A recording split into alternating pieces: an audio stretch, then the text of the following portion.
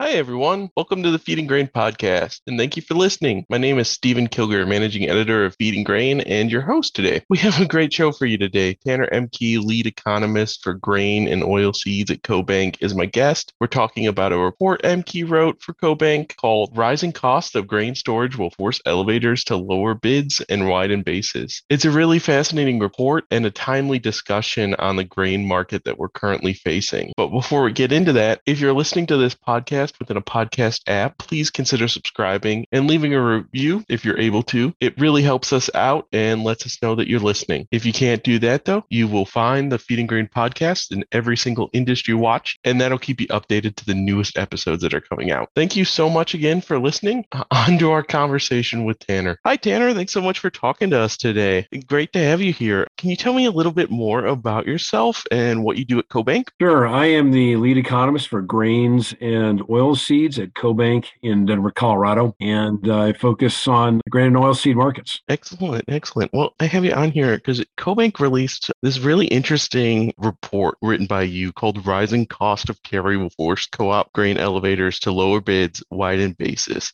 And it's really interesting how kind of all these economic things are merging together to make this almost like perfect storm of this carry price increase. How have rising interest rates impacted the cost of carrying grain and oilseed inventories for grain merchandisers over the past year? Well, I think you characterized it exactly what it is, Stephen. It's a perfect storm. We've got rising costs of everything in this inflationary environment. Those of us in agriculture have not escaped that. And the Federal Reserve has responded by raising interest rates at the fastest pace in decades. And so here we are with higher operating costs and rising interest rates at a time when grain elevators are borrowing against commodities that are also still historically high. Now, USDA has forecasted that corn, wheat, and soybean prices are going to be coming down in the 23-24 crop year, but they're still high historically compared to years and decades past. So when you have interest rates at the highest they've been in several years and you have commodity prices that are still historically high, well, it's going to cost you a lot more to borrow on those commodities. And we're forecasting that the cost of storing and owning commodities is going to be the highest on record because of this confluence of factors. And for interest rates in our paper, we estimate interest rates are going to be about 7.75% for most of your grain elevators out there. And we just used USDA's forecasts, corn, wheat, and soybeans, their average marketing year prices that they've recently posted. So you do the math and you have the estimated financial cost of carry for the forthcoming crop year at the highest on record. And based on the Federal Reserve's latest messaging, sounds like we may not be done yet. Fed just met here recently and they put their interest rate increases on pause for the time being, but they made very clear there may be more increases yet to come. And so that is going to add further upward pressure on the cost of ownership of anything. And so for corn, wheat, and soybean prices at where they're at, it's going to add further burden of ownership. Yeah, especially because, throughout most of my adult life now, we've been dealing with really low historical interest rates from the Fed. So this raise is something that high interest costs are something a lot of us have never really dealt with. That's exactly right. It's been the talk of the industry. There's a lot of grain traders out there, a lot of grain elevators that have not experienced this type of environment. And so it's going to be a learning curve for a lot of people. Yeah, definitely. But it's not just interest rates. Like you said, the cost of everything is rising, including operation costs, transportation, fuel, electricity, labor. If you can find labor at all,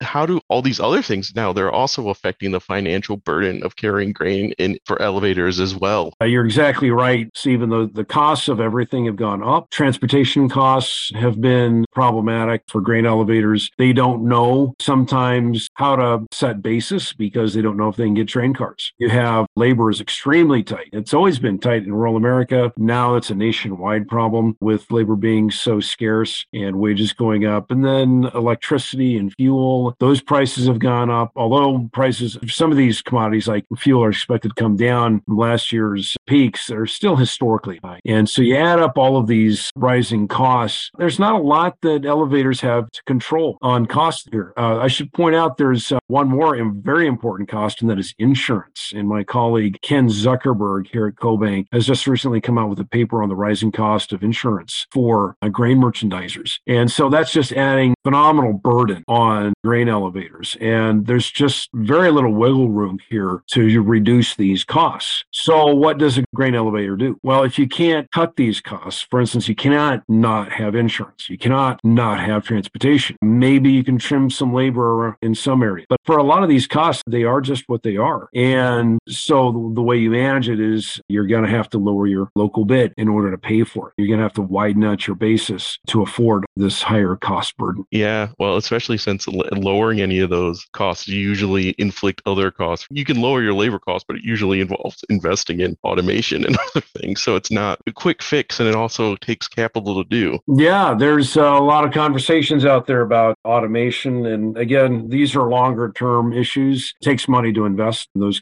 expenditures. But no, you're right. These are issues that are longer term, but they all kind of coalesce this year all at once in this inflationary environment with rising cost of everything, rising interest rates, plus high commodity prices, all just kind of hits everybody all at once. And it seems like everyone has different things that they want from this, right? Different motivations. So you have the grain elevators who obviously want to grain out as quick as possible. End users would prefer not buying until they absolutely need it, so their prices don't go up. And then there's producers in the mix too, right? Who want the best price for their crop and don't want to worry about the storage so much. Can you tell me kind of how all the stakeholders have different views of what they want and how this is kind of impacting their strategies and the strategies of grain elevators? Sure. Well, I think you characterize it there very well. Commodities now are kind of like a hot potato. You want to pass it on as fast as you can because you're trying to lower your storage costs, which can be so high in this environment. And so from the elevator standpoint, you want to get it out the door as fast as you can. From the farmer standpoint, yeah, you don't want to pay storage on it either. So you would be motivated to move it as fast as you can. And if you're the end user, you want to delay ownership for as long as possible because they want to keep their storage costs as low as possible as well. They don't want to have to be sitting on high-priced inventory and having to borrow against that. The more they have to borrow against it, thereby reduces how much they have in their working capital. So that can take away from other operations, other business operations when you got capital tied up in your inventory. So it's the hot potato. People are going to want to move it away as fast as possible or delay receiving it for as long as possible. So you've got some competing motivations here throughout the supply chain, and it's ultimately probably going to be the elevator that when they want to pass it on to the end user, the end user is going to say, no, I don't want it right now. You're going to have to sit on it. And so therefore, the elevator is going to be stuck holding for a longer period of time, longer than they would probably normally want to. And it's going to end up coming out of their pocket. And so what do? They're going to widen their basis. And unfortunately, that'll be the farmer then usually that ends up paying them. In your report, you talk a little bit about inverted markets for futures with them being so high right now. Can you explain to me a little bit what an inverted market is and how it's affecting all of this? It's been a stressful time for a lot of grain traders out there. So basically, the future price of grain in an inverted market is lower than today's spot price. That's not how the future markets are normally functioning. If you're going to store commodities, you want those future prices to be higher to at least cover your cost of operating, to at least cover your financial burden, which is mostly in the interest expense. But that's not happening right now. That's not been the case here for the last crop year at any rate. The market is trying to incentivize, because of the tight stock situation with old crop, trying to incentivize the market to deliver commodities to the market as fast as possible. We talked about the hot potato phenomenon, trying to move it as fast down the supply chain as possible. Well, the inverted market with lower prices in the future adds further pressure on the supply chain to do that. And so if you're holding grain for any amount of time, well, you're getting double penalized. Your costs are elevated for all the things that we just talked about. But then at the same time, you have this inversion, which is adding further penalty to anyone holding grain. So it adds more burden still to grain traders and elevators that are in the business of storing commodities. In your report specifically kind of focuses on co-op grain elevators because they're in a bit of a different situation. Private company can always just not take in grain and everything. But with a co-op, you have members. Your job is places to take and store their grain. Exactly. It's not like you're going to call up your farmer members and say, we're not taking your grain this year. That's not how a co-op works. They're obligated to post a bid. Whereas if you're a private grain trader, maybe you don't have to if you don't want to.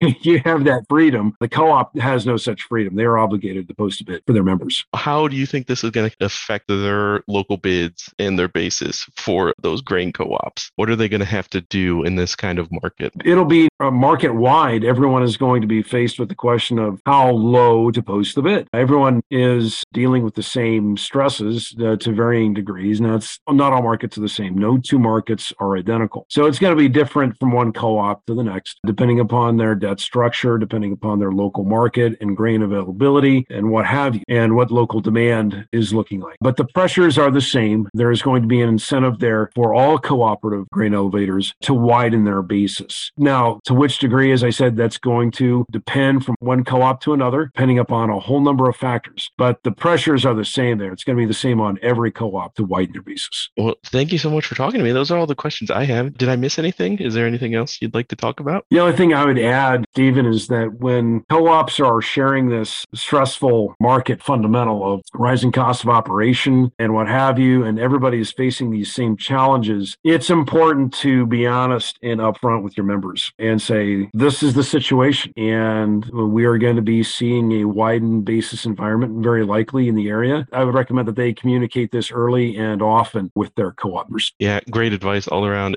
Best just to be open and honest with anyone you're taking in grain from. Absolutely. You don't want to have any surprises. Exactly. The less surprises you can have in an already stressful time is for the best. Right, exactly. Yep. Thank you so much for talking to me and our listeners today. Well, glad to be here. Thanks for having me, Stephen. And for everyone listening out there, thank you so much. And we'll talk to you next time.